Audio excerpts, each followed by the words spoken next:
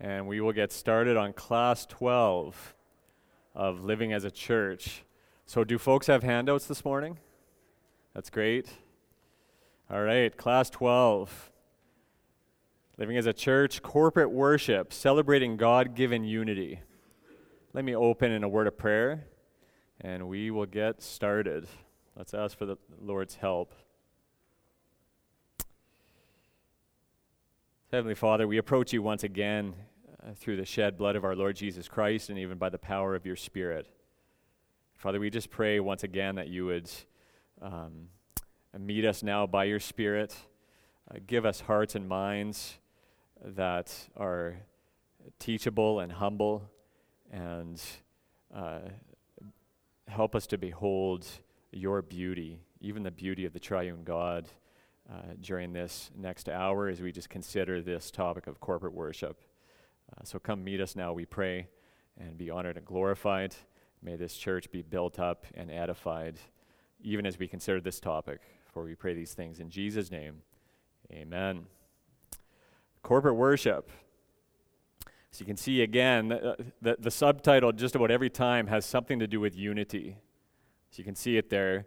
Celebrating God-given unity. What does corporate worship have to do with unity? Well, one of the beautiful aspects of God's work in saving his church, this is one of the things that we've seen over and over and over again in this class, is that God saves people from all sorts of different backgrounds, different demographics, different ethnicities, different hobbies, interests. For corporate worship, one of the challenges that can present, of course, is you're going to have folks from more formal and traditional backgrounds.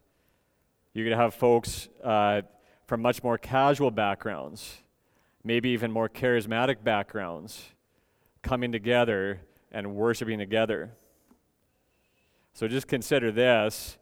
The Lord calls people together. He saves people and brings us together to worship him, the living triune God.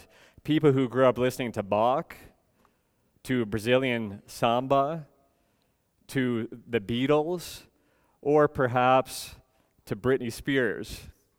Now, I'm not going to embarrass anybody and get you to raise your hand if you used to listen to Britney Spears.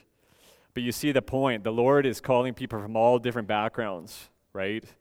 And that can present some challenges. So I'm just going to throw a question out there real quick. I feel like I haven't had time for too much interaction in this class. I've wanted to have a little bit more.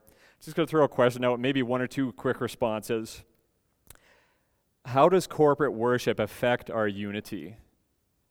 How does corporate worship affect our unity? Any thoughts? Feel free to just shout it out. Yeah? It's necessary for unity because it promotes community. Yes. Yeah, that's a good point. I think that's something that we're going to see this morning. Any other thoughts? Jen? Accountability?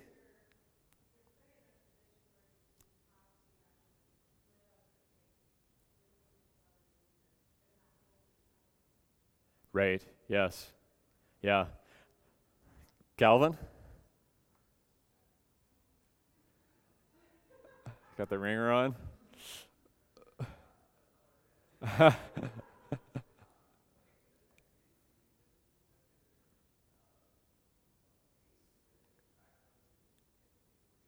Yep.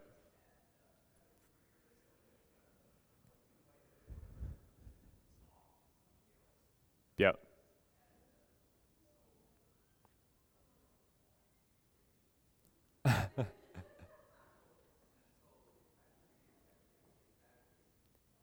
Yes. Yeah. Yeah. Okay, I got it. Sorry, I got to get teaching here, but this is exactly what we're going to be talking about this morning. So Calvin, if you didn't hear him, just talking about people, again, different sort of tastes, preferences, and so on, even in regards to worship music, the songs that we sing. And there's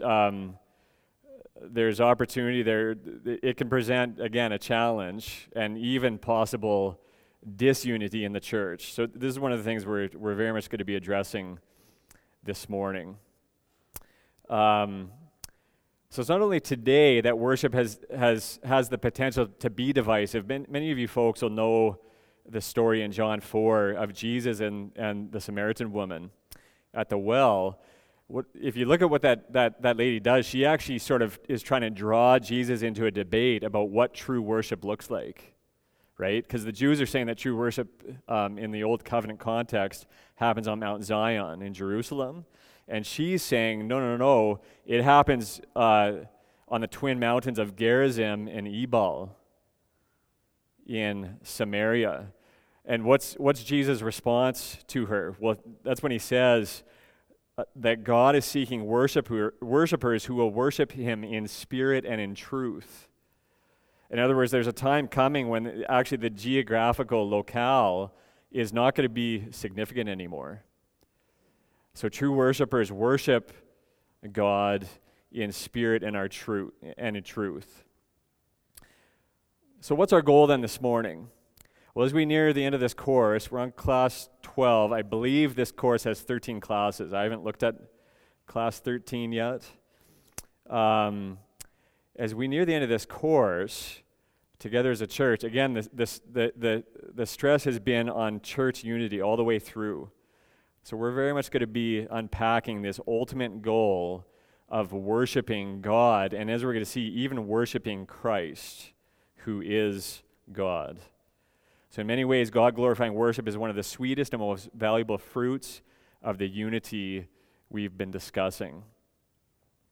So we're going to begin then, you can see there on your handout, we're going to begin with a definition, and then we're going to look at 4 ways that corporate worship has a unique role to play in the life of the church. So definition of worship.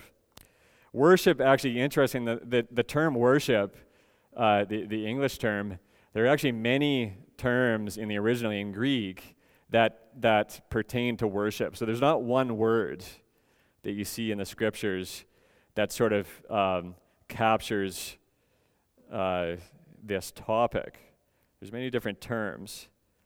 As we look through the New Testament in particular, it becomes clear that worship extends far beyond our Sunday morning. One of the misconceptions that we can have about worship, even as soon as I start thinking about that, speaking about this, many of you folks are maybe automatically just thinking about singing songs.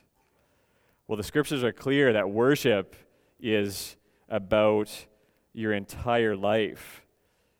The Apostle Paul in 1 Corinthians 10:31, he said, whether you eat or drink or whatever you do all to the glory of God. And Romans 12:1, another very well-known verse, therefore I urge you, brothers, in view of God's mercy, to offer your bodies as living sacrifices, holy and pleasing to God. This is your spiritual act of worship. So worship is a full life thing. It's not simply just on Sunday mornings, and it's not simply just singing songs to God. So Christ is our perfect sacrificial lamb. He's the perfectly sufficient sacrifice for our sins. So what that means then is in the new covenant, we're no longer offering animals as a sacrifice for worship. That was a large portion of worship under the old covenant, was even bringing the animals to the temple and so on. So what we see then is, yes, again, just to reiterate, worship is the submission of every aspect of our lives to the glory and praise of God. That's sort of the picture that we're gonna see here. So how might we define worship? If you look on the back of your handout there's a nice big, long, wordy definition from D.A. Carson. I'm not going to read it right now, and it gets a little bit nerdy. If you have questions about that, maybe feel free to come ask me after. I'm not going to deal with that right now. I want to give a very simple definition, and you've got it in your handout there. This is from David Peterson. He says worship is this, quote, engaging with God on the terms that he proposes and in the way that he alone makes possible. Let me just say it again. Worship is engaging with God on the terms that he proposes and in the way that he alone makes possible. So, and of course, that includes all of life as worship. So our affections, our actions, our obedience, our relationships. It includes corporate worship, which is going to be one of the main topics here this morning. And of course, our times of praising God, edifying one another together. So what we see here then, after your definition, you can see these points. First of all, worship is God-centered. Worship is God-centered. It's a proper response to God's majesty, the beauty of his attributes. We see that God is worthy of our praise. We praise him because he's praiseworthy.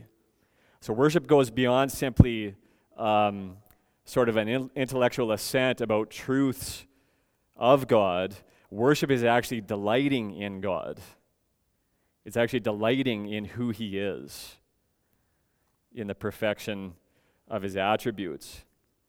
Secondly, worship is Christ-centered. So our worship of God the Father is only possible because of God the Son's death and resurrection on our behalf, by which he has gained access for us to the Father. So the result is that God the Son is also to be worshipped.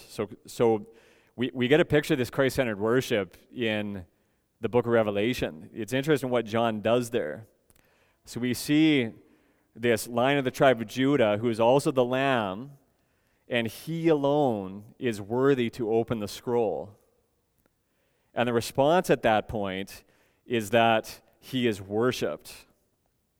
So from that point on in the book of Revelation, worship is addressed to him who sits on the throne and to the Lamb. And I was just looking at this morning, just going over my lesson here a little bit. And just if you look at Revelation 19:10, for example, John actually at that point falls down before the feet of the angel who's sort of directing this revelation to him to worship him. And the angel says, no, don't worship me, worship God. What's the implication there? Jesus Christ, the Lamb of God, is God. You worship God alone. And that's what you see if you look at Revelation chapter 5. Worthy is the Lamb. So worship is Christ-centered. Third, worship is Spirit-empowered. So before he teaches us to sing to one another, to give thanks in our hearts to God, the Apostle Paul in Ephesians 5:18 says to be filled with the Spirit. Jesus teaches that the Spirit's ministry among us is one that that brings Jesus glory. So John 16:14, speaking of the Spirit, he will glorify me, for he will take what is mine and declare it to you.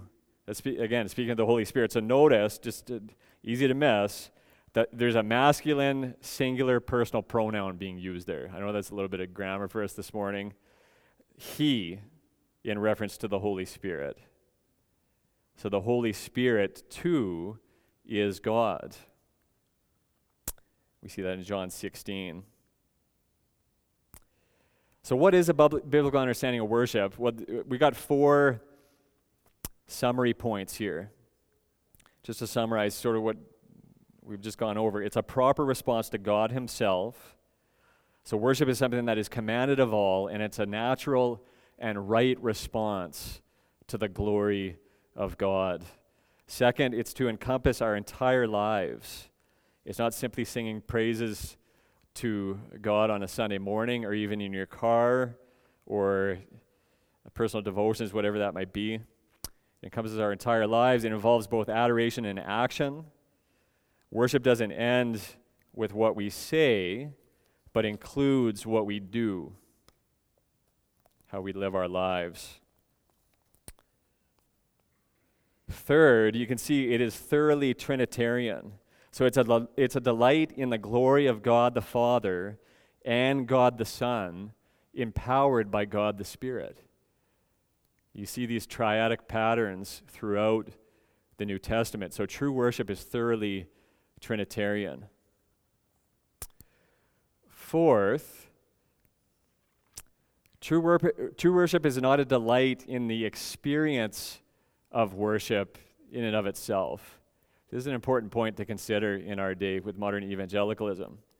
In evangelical culture, worship too often refers merely to the emotions that you feel as you're singing praises to God. And very often, sadly in our day, I would suggest that a lot of the lyrics are actually pretty light and even empty.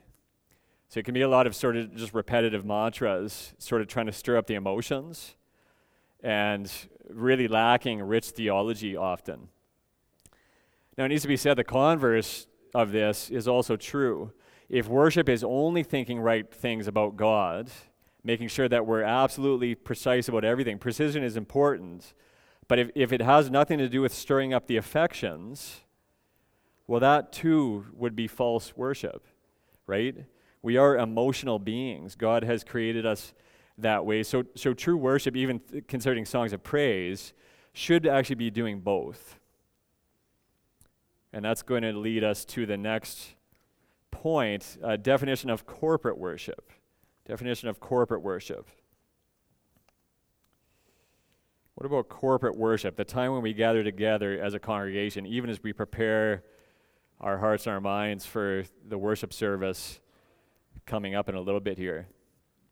Well, God has given us guidance as to what happens when a congregation gathers together publicly to worship Him. You can see, you got some verses there. So in the New Testament, we see these commands for the church to pray, for the public reading of Scripture, for preaching and teaching to take place of the Word of God, for the baptism of believers, for the sharing of the Lord's Supper. This Sunday is actually, we're going to be sharing the Lord's Supper together this morning. We're commanded to encourage each other and praise each other, praise God in song while we're addressing one another. That's a point that I'm going to circle back around to. And even to give of our finances. So sacrificial giving from a cheerful heart is an act of worship for the good of the church and the spread of the gospel. So all of this stuff all of this stuff is done with the purpose and goal for the building up of the church, the edification of the body of Christ.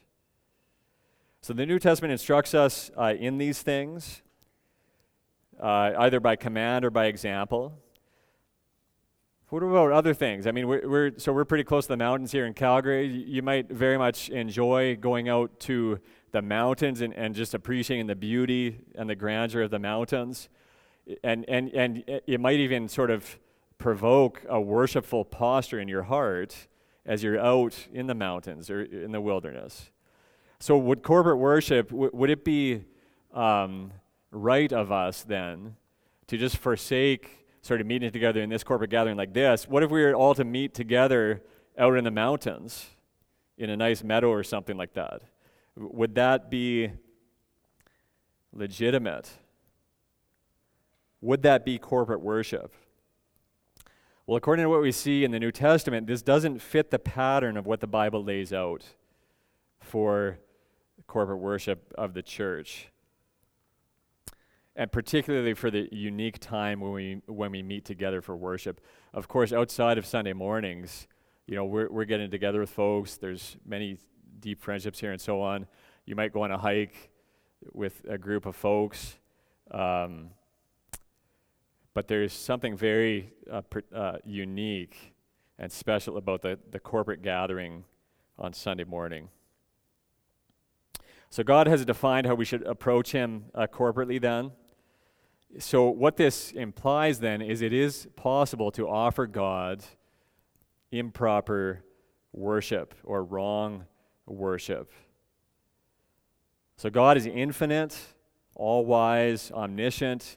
We are finite, and in our sinful nature, we are sinfully self-interested in our own glory.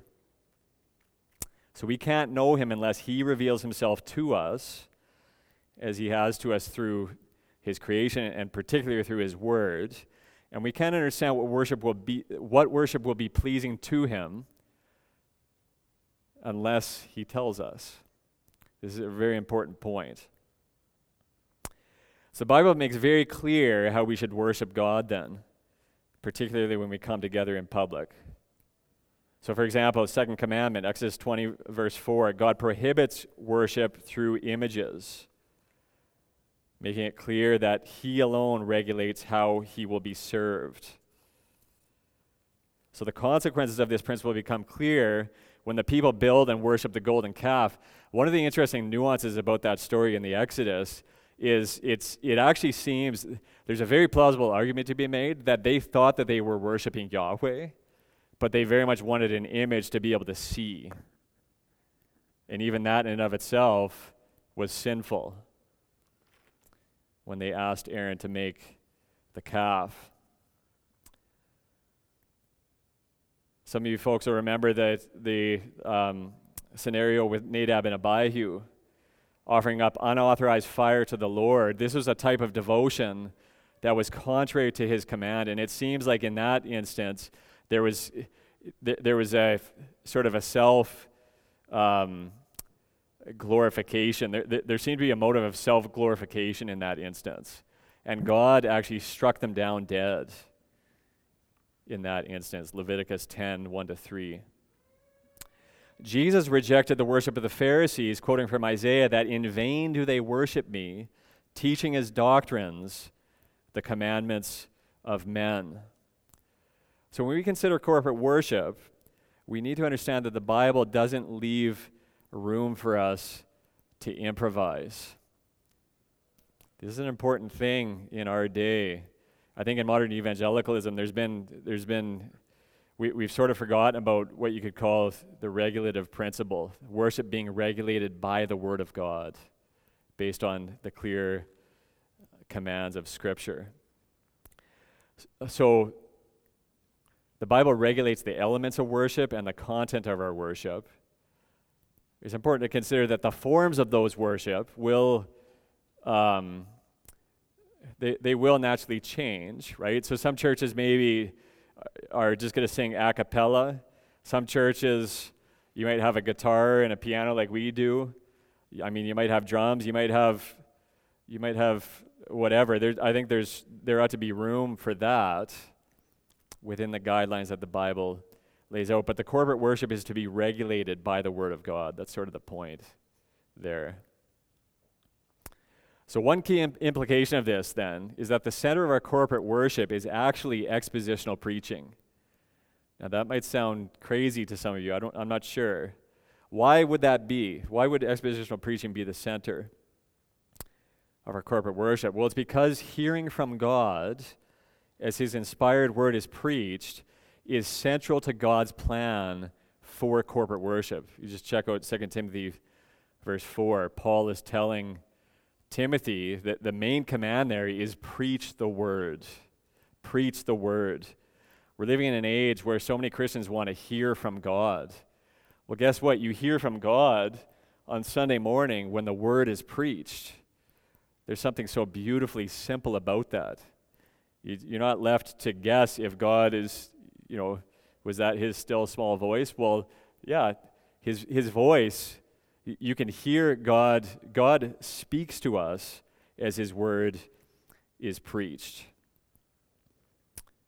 So expositional preaching is the center then.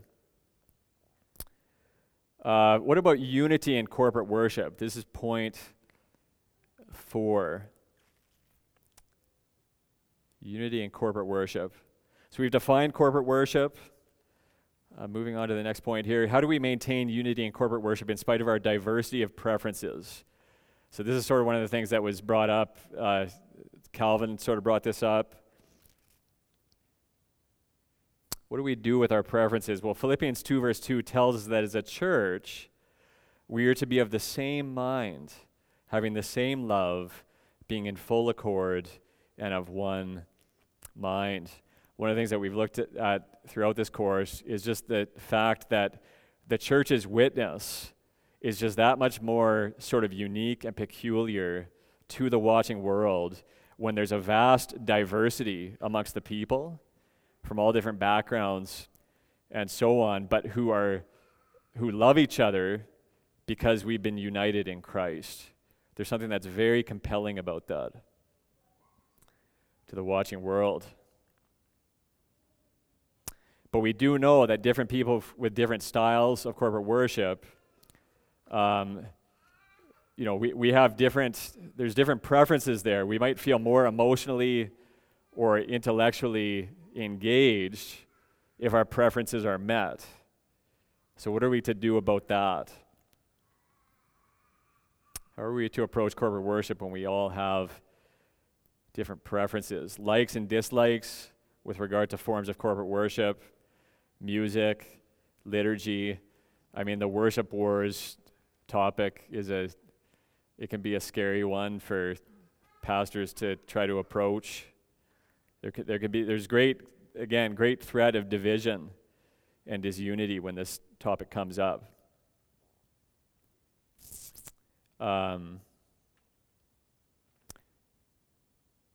So reading further then in Philippians 2,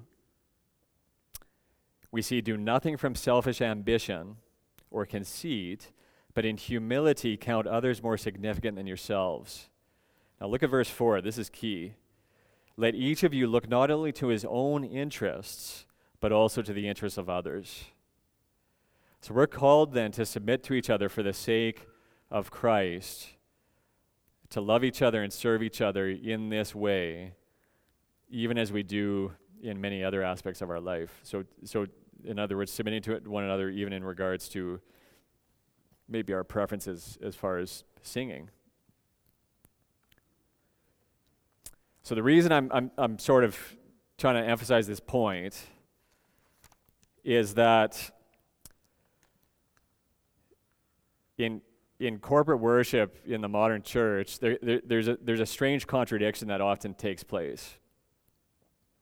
Corporate worship is the one time when we are most self-consciously focusing our attention as a body on the glory of God, and yet so often it can have a way of turning. We can sort of turn in on ourselves and really just want our own preferences met. So there's sort of a bit of an irony there, or a contradiction. It's this corporate aspect of the life of the body that can prompt the most selfishness at times. So obviously this shouldn't be the case. If we thought of corporate worship as something that involves just me and Jesus, then probably we're going to be disappointed when we gather together. If it's not our preferred style. So we need to think of corporate worship as something that we do together as a family. If you think about the family dynamics, right? So you got to give up your preferences very often. If every child or every person at the table had to have their preferences met all the time, well, it doesn't work, right? So we're gathering together as a family. How do we learn to think this way then? Well, one thing that can help as we approach Sunday morning is we want to just be reminded that we desperately need Christ together. This is one of the reasons why we gather. We are weak and needy and sinful people, and we need God's grace. So even being united in that fact is just such a beautiful thing. So worship isn't fundamentally about me then. It's not fundamentally about you. It's about seeing and savoring God together as a church. So we want to come hungry then, not to have our personal preferences met, but hungry for a deeper connection to the church body and in our understanding and worship of our great God. So there's 4 thoughts here then. You can see there on your handout inside, right side. Thoughts on building unity. First, sacrifice. Corporate worship is glorifying to God because we do it together. As soon as you gather a bunch of people together, in order for it to work, you need sacrifice. It's absolutely necessary. So there needs to be some sacrifice then of our preferences. Second, growth. We need to remember that in love, we can learn to use worship styles and traditions that might seem foreign or strange to us. I would say a fairly common thing, if I was just to make a bit of an observation about Calvary Grace here, a fairly common thing that we see is newcomers will often think that our worship is a little bit odd, a little bit like it's not showy. We're sort of singing some older songs with older language and stuff like that. It can just strike a person as very different than what they've maybe grown up with or what they're used to. But then I think what we've noticed over time is people actually, it does tend to sort of grow on people, I would say, as you start to just really appreciate the richness of the lyrics and so on. So the point is growth is possible. You might come here as a newcomer and like you can't stand the music, but you love the preaching. I would say just give it time and just think about what you're singing. I mean, it's funny. I was chatting with a brother from Langley a couple weeks ago. He goes to sort of a mega church. It's Reformed-ish in Langley, BC. And he was saying, so he visited here about a month ago, and he was blown away by how you can hear each other sing at this church. He said at his church, they actually explicitly say, we're going to crank up the band so loud that you don't have to hear the person beside you. Well, that's just tragic, because part of corporate worship is hearing each other sing, right? So I digress a little bit, but there's growth is possible, even when thinking of your preferences in that regard. Third, being considerate. We should keep in mind the importance of not doing things that would distract others in the congregation from worshiping. So that could involve everything from what we wear to how we talk about the songs with others. Now, at our church, I would say body language-wise, we would be fairly conservative. Some folks here will raise their hands and so on. I think that's great. I think the principle is you don't want to be distracting. So, I mean, put it this way. If you bring your big worship flag to church and you take your shoes off and you're running around the church in bare feet waving your flag, that's probably going to be a little bit distracting. So that's sort of the point here of being considerate of others. And believe it or not, I've seen that before. I don't know if some people have, but I've been in some circles where I've seen that. Fourth, honesty. It's helpful, again, I addressed this in probably class 2 or 3. We need to be honest about our own culture here. We do have a culture, and it's not to be hated or disdained. I mean, we're being taught to hate our own culture here in the West, which is very dangerous. We are an English-speaking church in Canada, so many of our hymns naturally are going to be American, English, or European, right? Even if you were to trace the history of them.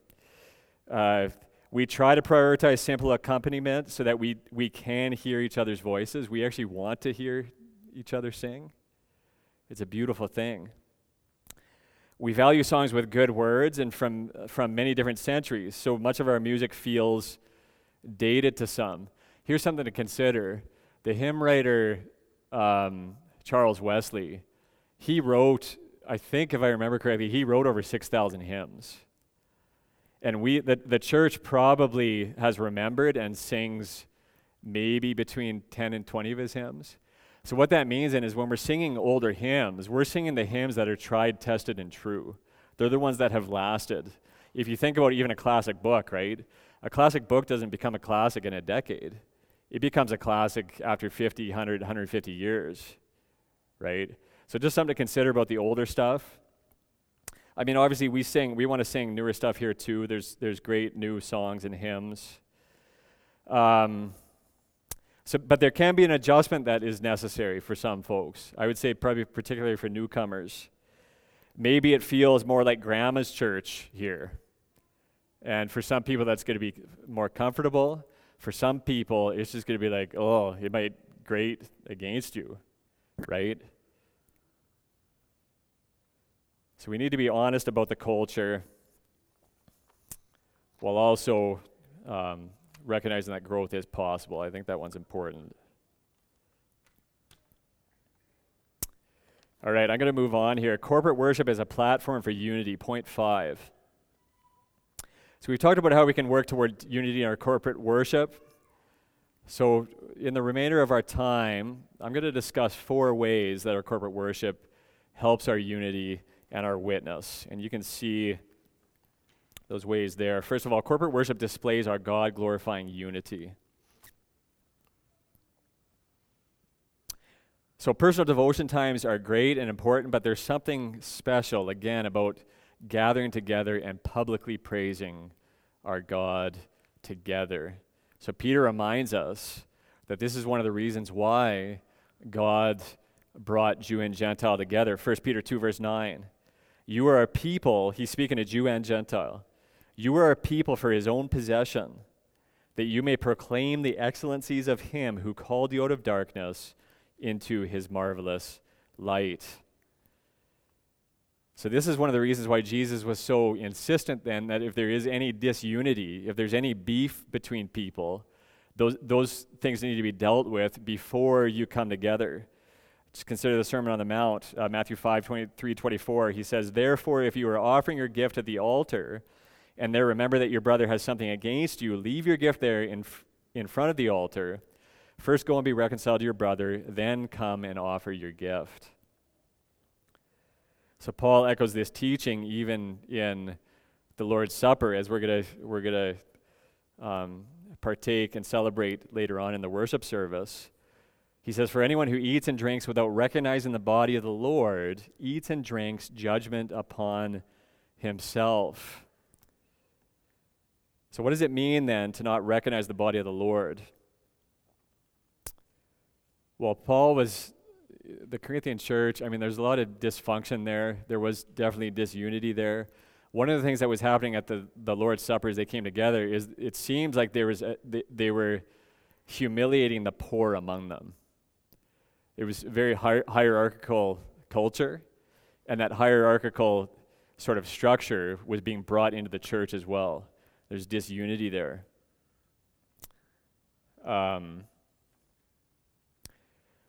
So unity must be present if we are to offer a pleasing sacrifice to praise God. So we want to examine ourselves then even before we partake. Even just very practical application for us right now, just that we would be checking our hearts, make sure that there's no disunity with anyone. If there is, then go to that brother or sister. Second, we help each other to worship. What does this mean?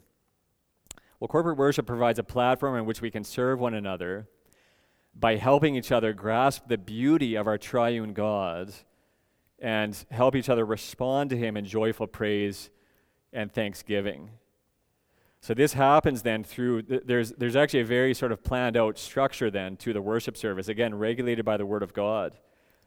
You think about the liturgy, the musicians leading us in song, the pastors who have studied hard throughout the week to prepare a message to be preached.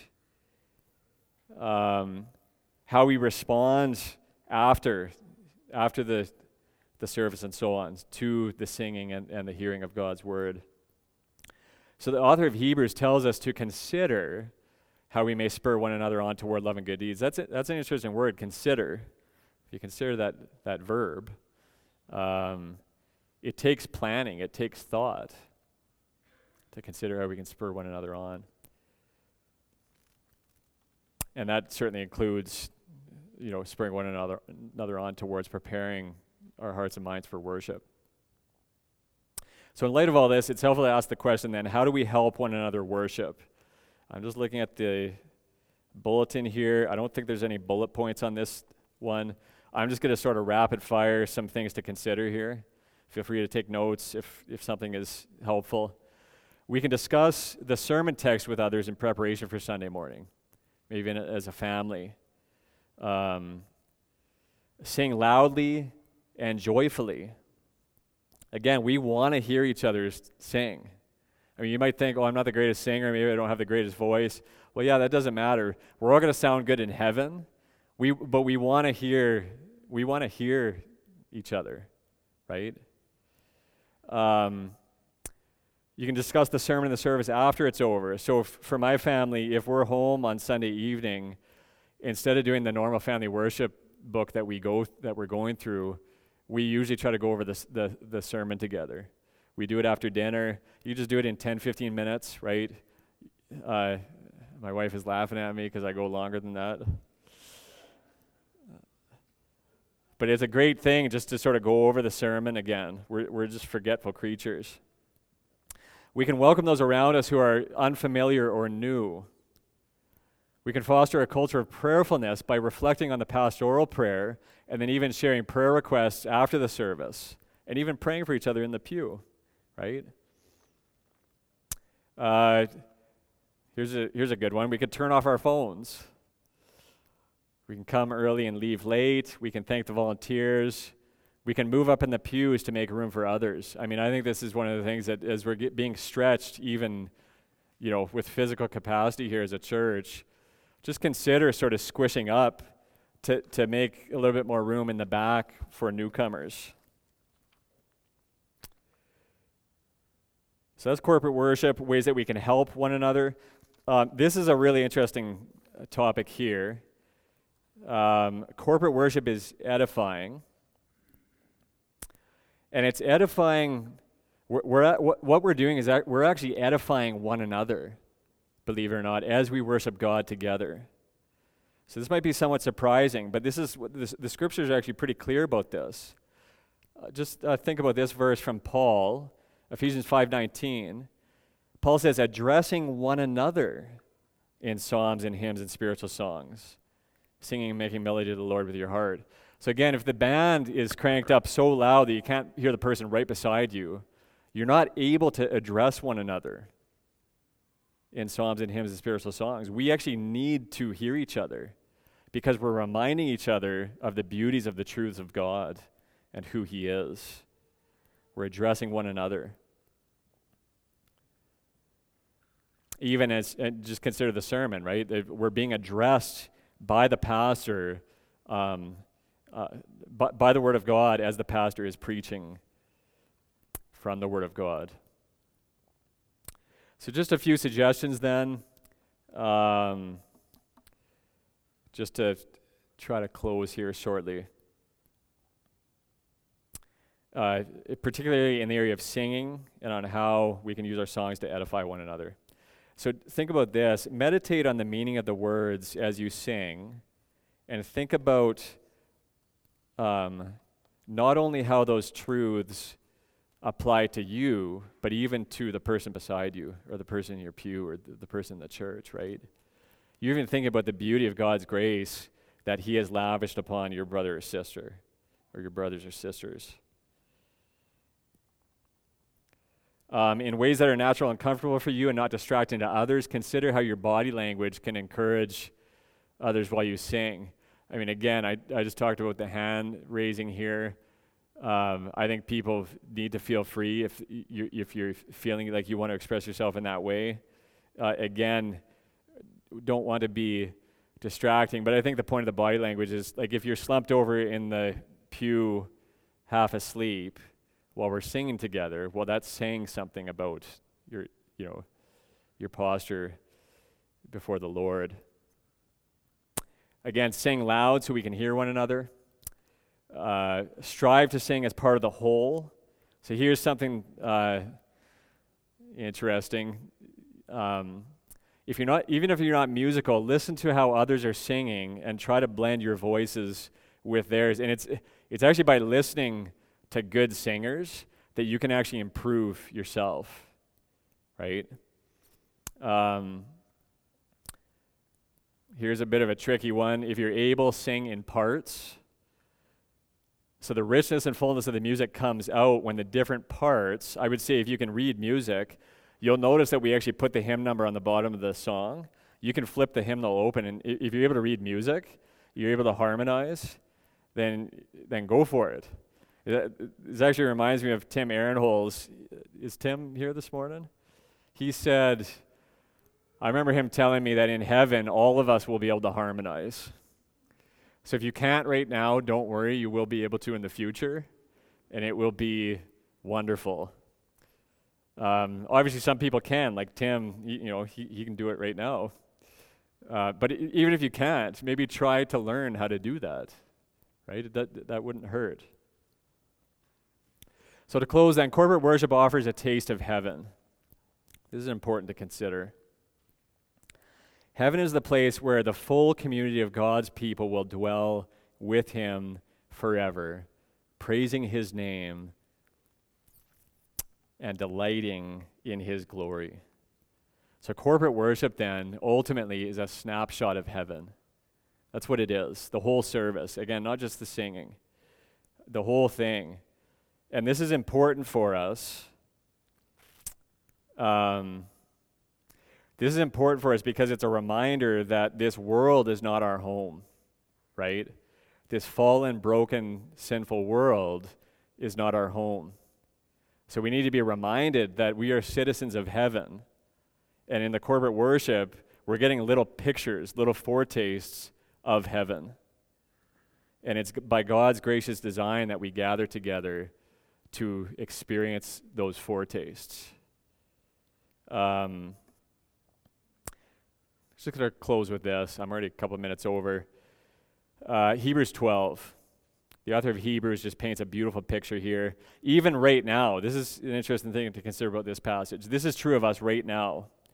But you have come to Mount Zion and to the city of the living God, the heavenly Jerusalem, and to innumerable angels in festal gathering, and to the assembly of the firstborn who enrolled in heaven, and to God, the judge of all, and to the spirits of the righteous made perfect, and to Jesus, the mediator of a new covenant. So you can see here again, in heaven we will be perfectly united with Christ in the presence of the Father, filled with the Holy Spirit. So the unity we experience while we worship corporately in this life points forward to the ultimate unity with the Godhead that we will enjoy in eternity. Let me close in prayer.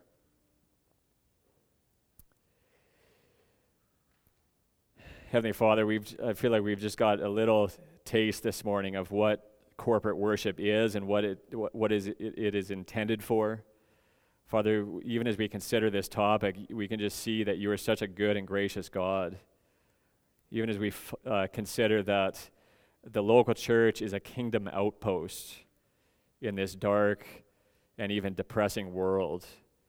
So, Father, what a blessing, what a privilege to be able to gather together, even weekly, corporately, to taste and experience foretastes of the new heavens and the new earth, where righteousness will dwell, where we will dwell with you. So please prepare our hearts and our minds, even now by your Spirit, to approach you through the Son, to worship the living God. For we pray these things in Jesus' name. Amen. All right, you're dismissed. Again, any questions, please feel free.